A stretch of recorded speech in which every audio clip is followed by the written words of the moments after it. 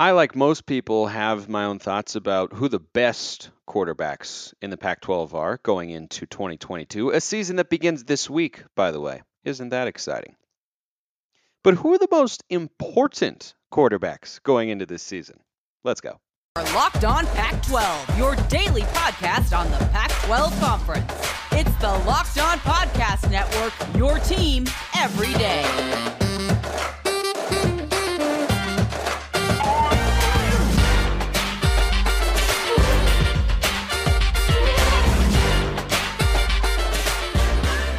Welcome, everybody, to another episode of Locked On Pac-12. I'm your host, Spencer McLaughlin, D1 play-by-play broadcaster. Thanks for making this your first listen or your first view of the day, part of the Locked On Podcast Network, your number one source to stay up to date with the Conference of Champions, however long it exists.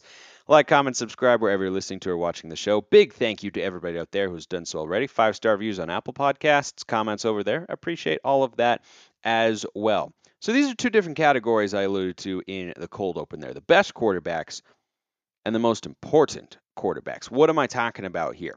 The quarterbacks who could make leaps this year from what they did a season ago, or maybe to what their potential could be, that would most impact the conference in 2022. I was going to do a list of the best quarterbacks, but then I thought, it's kind of up for debate after the top three. I think it's a little bit like Moneyball. It's like, here's Caleb Williams, Cam Rising, and DTR, and much like in Moneyball. Then there's 50 feet of crap, and then there's everybody else. It's not that huge of a gap. But the number 4 slot is like, it could go to a number of people.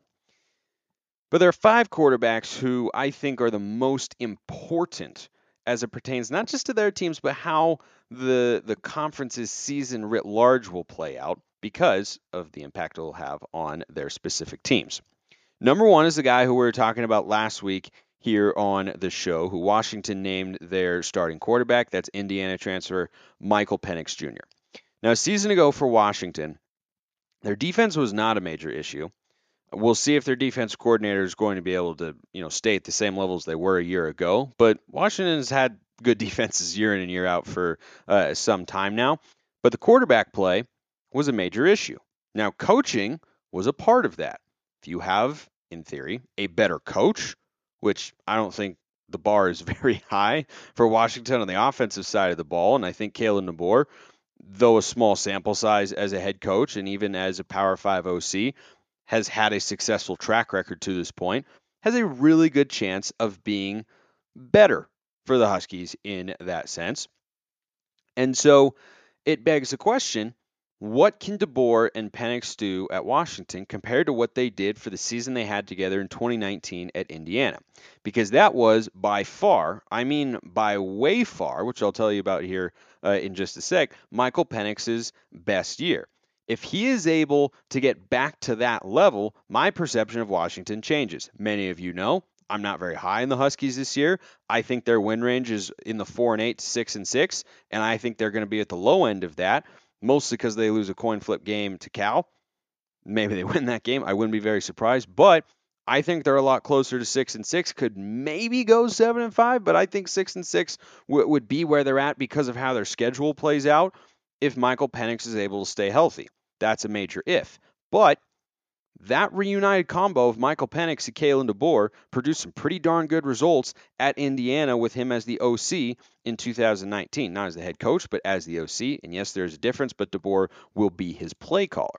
That season, his completion percentage, Michael Penix, was just under 69%, best of his career, 8.7 yards per attempt. And in the other years he's played quarterback at the Power 5 level, he hasn't had more than 7.5 yards per attempt. So more chances down the field, more confidence throwing the ball. He's not a guy with a huge arm, but that's a pretty significant gap, right? All the other years were 7.5 or below, and that year with DeBoer as the OC, it was 8.7. He had 10 touchdowns to 4 interceptions in 2019 at Indiana, in what was a winning season for the Hoosiers. The big question there about Michael Penix is not just can he get back to that level, but as I mentioned on the show, can he stay healthy? Hasn't played a full season yet. Even in 2020, Indiana played, I believe, 8 games.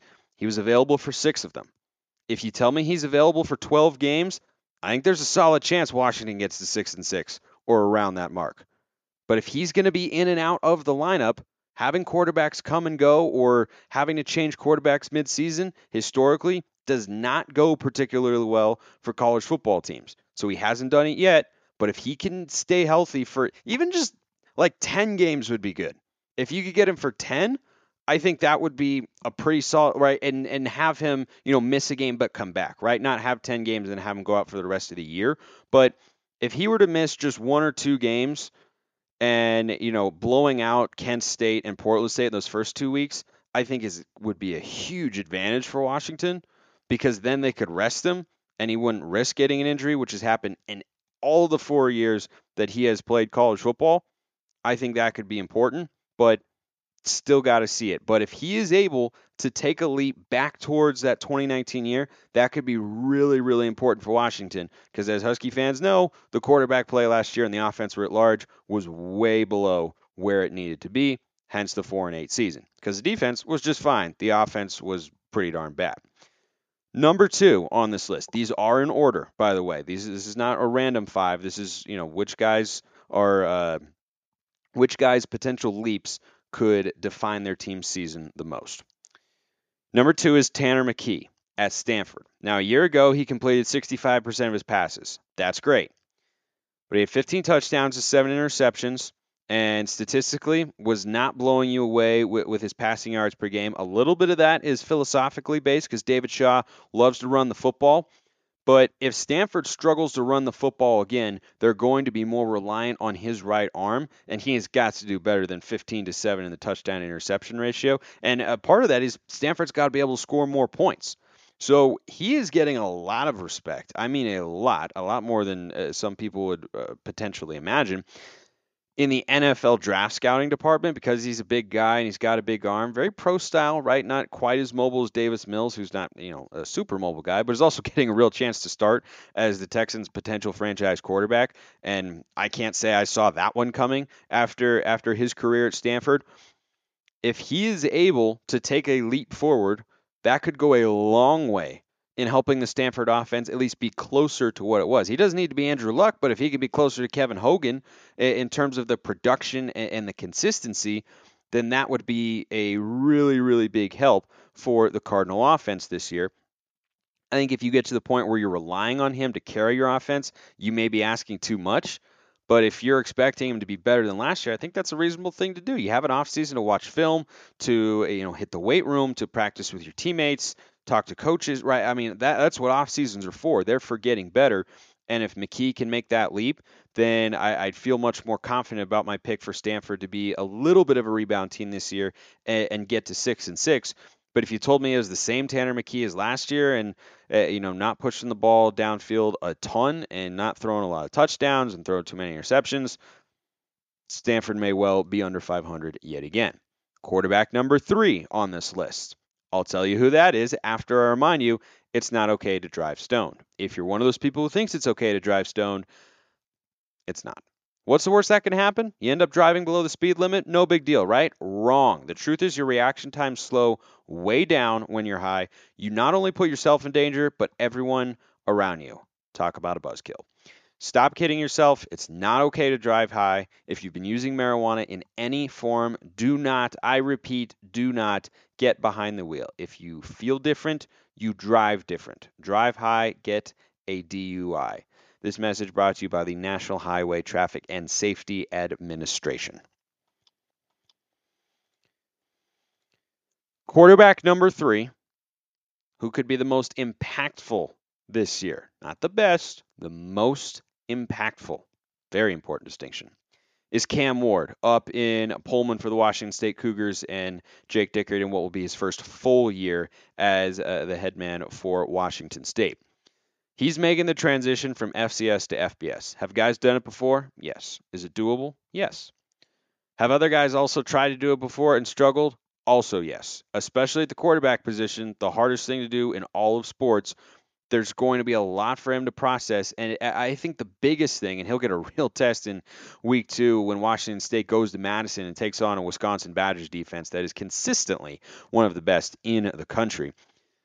What he's going to see and have to understand is you can't get away with as many things when the guys are faster than what you're accustomed to.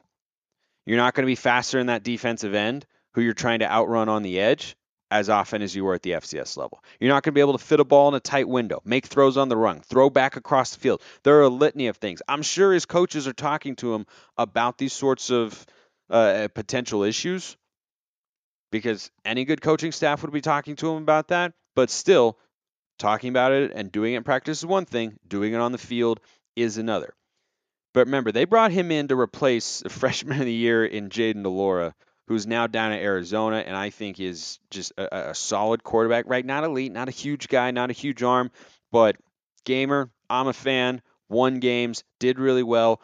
They bring this guy in, Cam Ward, because they think he can be better. If he makes that transition well, and if he does it quickly and adapts to the FBS game at a rapid rate, and starts to really settle in and get things humming with that offense, that could be an 8-9 win Washington State team. I've got them at 7, but if he really starts to pop and is elevating himself into that class of guys who I think are different going into the year, Caleb Williams, Cam Rising, and DTR, he puts himself in that category, Washington State becomes an even more dangerous team because they are much better defensively than you probably think.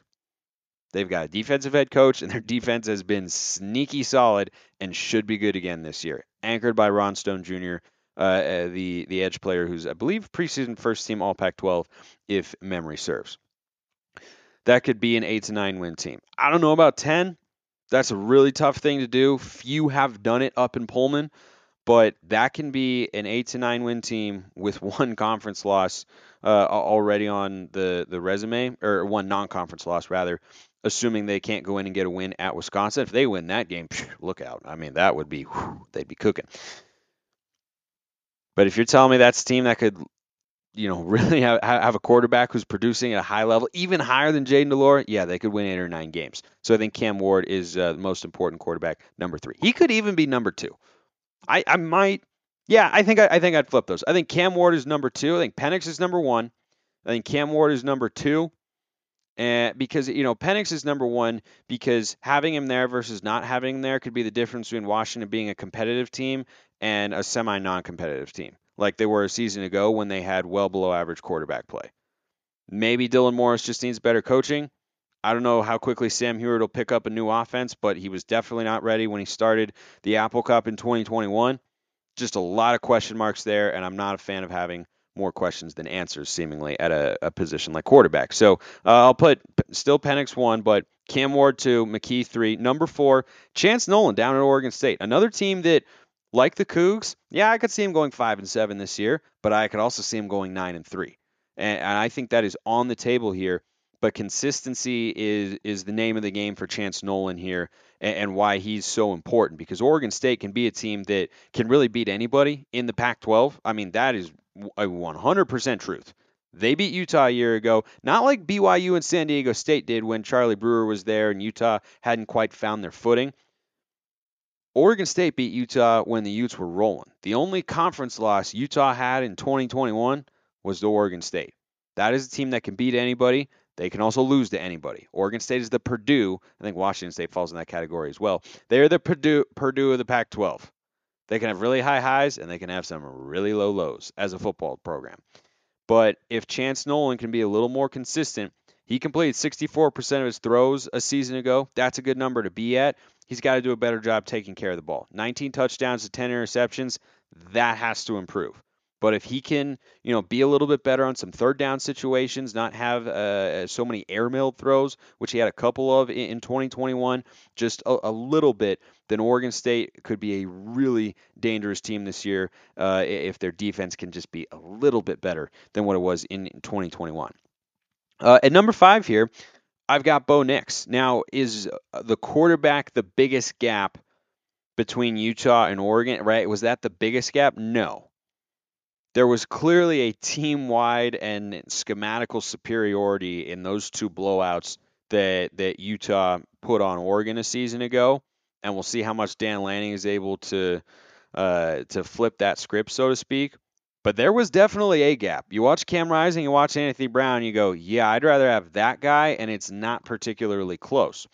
Now, we know this Oregon roster has a bunch of talent on it. They've won the recruiting battle in the Pac 12 4 years running now. Like, they've got NFL caliber players on both sides of the ball. Not a ton, but a couple, which in the Pac 12 is usually good enough to have a superior roster. Like, I don't think anyone is doubting that they're one of the 2 or 3 best rosters in the conference. But Bo Nix has to be able to do a couple things. Number one, execute better on certain third downs. There were a number of situations a season ago. Anthony Brown just wasn't good on third down, dumped it off short too often, and that was kind of a byproduct of the bigger problem, his inability to consistently push the ball down the field. Was it an offensive philosophical approach?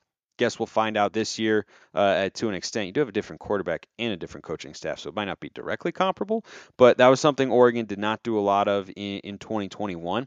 Can he come in and be better than Anthony Brown? Because if you can, then the ceiling on the Oregon football program goes up. But if he comes in and is reverting back to freshman or sophomore year Bo Nix rather than what we saw from him in 2021 when he had Auburn inside the top 20 and had a 6-3 record before he got hurt, and then they went down and the offense struggled mightily.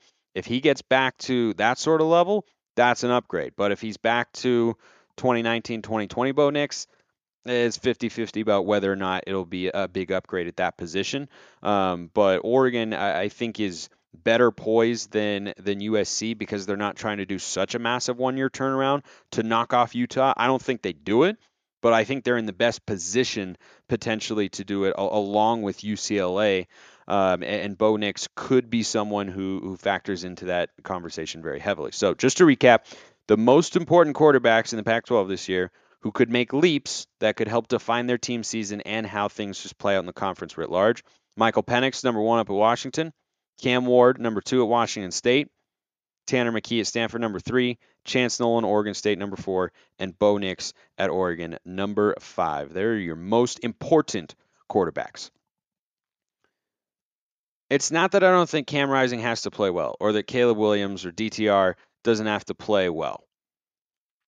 But the floor for those guys is just higher, right? And then you look at other schools like a Cal or a Colorado, and I say, is it JT Shroud or Brendan Lewis? I don't know, but either one is not changing the trajectory of Colorado in a significant way this year. If Jack Plummer plays really well, do you feel that differently about the Cal Bears? Not really. Jaden Delora is not going to be the sort of guy who's going to carry Arizona to an 8 or 9 win season. He's good. I like him. He can win games, but that team still needs a little bit of time.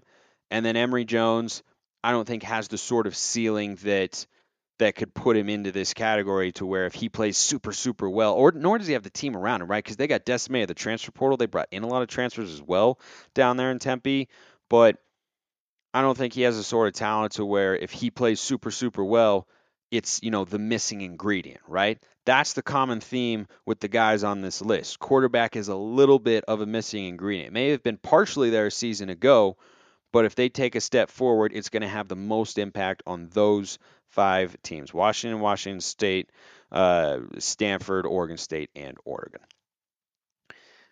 Okay, someone asked a question, and you can do this too. You, whoever you are, however you're listening or watching, you can get a question answered here on the show. Tweet the hashtag AskLOP12 or hop in the YouTube comments, or you go to Twitter at Smalls_55 or at LO_Pac12. Shoot me a message. DM's wide open. Question answered here on the show. Zach Donner on a YouTube video said, amazing video. Well, thank you, Zach. Amazing. As Andy Samberg used to say on SNL as Nick Cage, that's high praise. Okay, I promise to never do that again. No, I can't promise things that I can't keep. Anyway, so amazing video. What do you think happened to Stanford? Early on, Shaw was killing it. I get that it's tough academically, but so is Northwestern, and Pat Fitzgerald won his division twice. Pat Fitzgerald also just beat Nebraska over in Ireland. That was the most Nebraska game in the history of Nebraska games that Scott Frost has ever coached.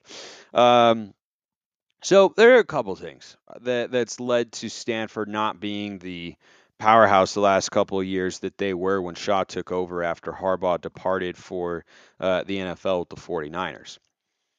Couple of key stats to look for here. If Stanford's going to get back to what they were, they need to remember what they are.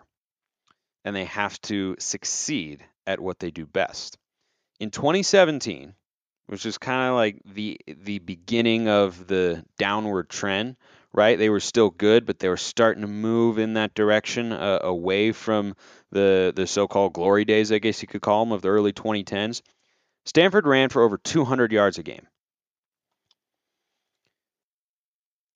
But since that year, they haven't averaged more than 130 rushing yards a game, including in 2021 a bottoming out number of 88 rushing yards a game. Stanford. That's Stanford running for 88 yards a game. You can't win that way if you're the Cardinal. It's not how David Shaw knows how to win football games. It's not what he wants to do, and it's not what they're historically good at. The sorts of players they've typically recruited, I don't know if it's an offensive line issue or if it's a scheme issue, but fundamentally, their downfall has been fueled by the fact that they have not been able to run their ball. At the height of their powers, they were 175 plus per game, if not over 200. And they also had a much better defense. They were last in the Pac-12 in defense. They had a putrid defense in 2021.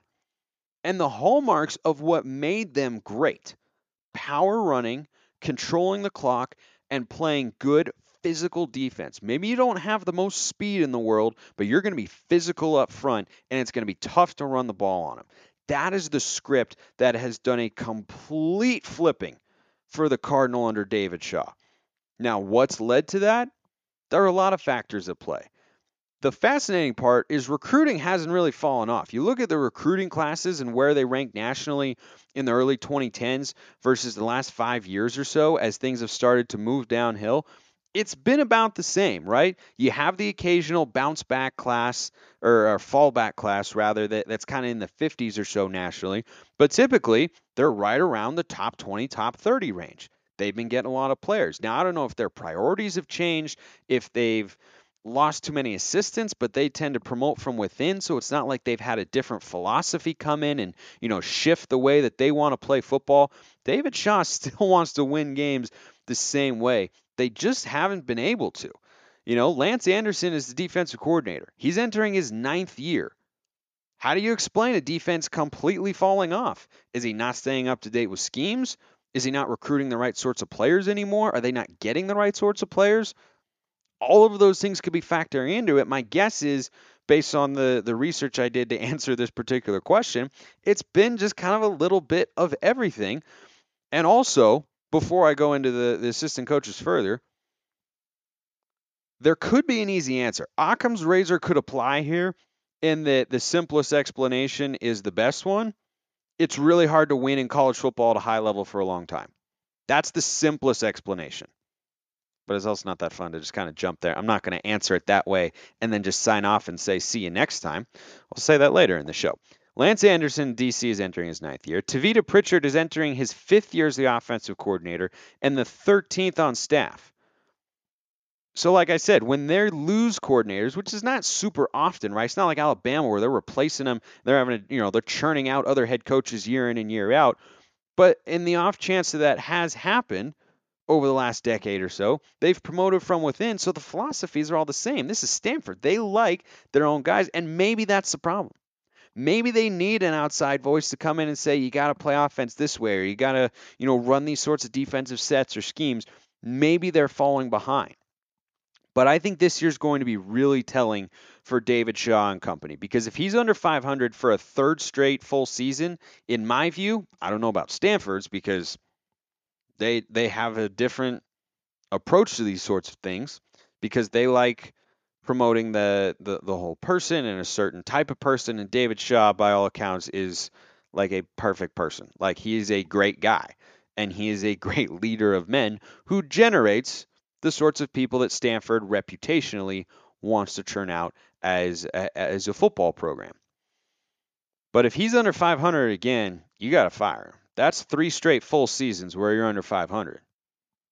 That's not good enough. Not when you know what Stanford football is capable of being. You know that they're capable of being a top 10 team in the country. And if you're under 500 3 years in a row, I think you got to jump ship. Whether or not they would do that, I don't know if they would see it as having reached the end of his run, because that's another factor here. There's a lot that goes into this. It's a really loaded question, frankly. Every coach at some point sees the end, right? Nobody stays around forever. It doesn't happen. Nick Saban won't stay around forever. Could he leave on top? Yeah, he could. Do all coaches leave on top? Do all great coaches leave on top? Do all great players leave on top? No, they don't, because sustaining excellence for a long time is incredibly, incredibly difficult. Here's another factor, because I haven't given you enough, Zach, that you want to consider. The transfer portal is not a strength for the Cardinal, and in fact, it's a pretty easy argument to say that it's a weakness. Because of, as I was talking about, why they might not get rid of David Shaw if he puts up another 3-9, 4-8 season, is he consistently produces the characters of people outside of football that Stanford is built upon. And what that means is, in the transfer portal, Stanford's options are severely limited.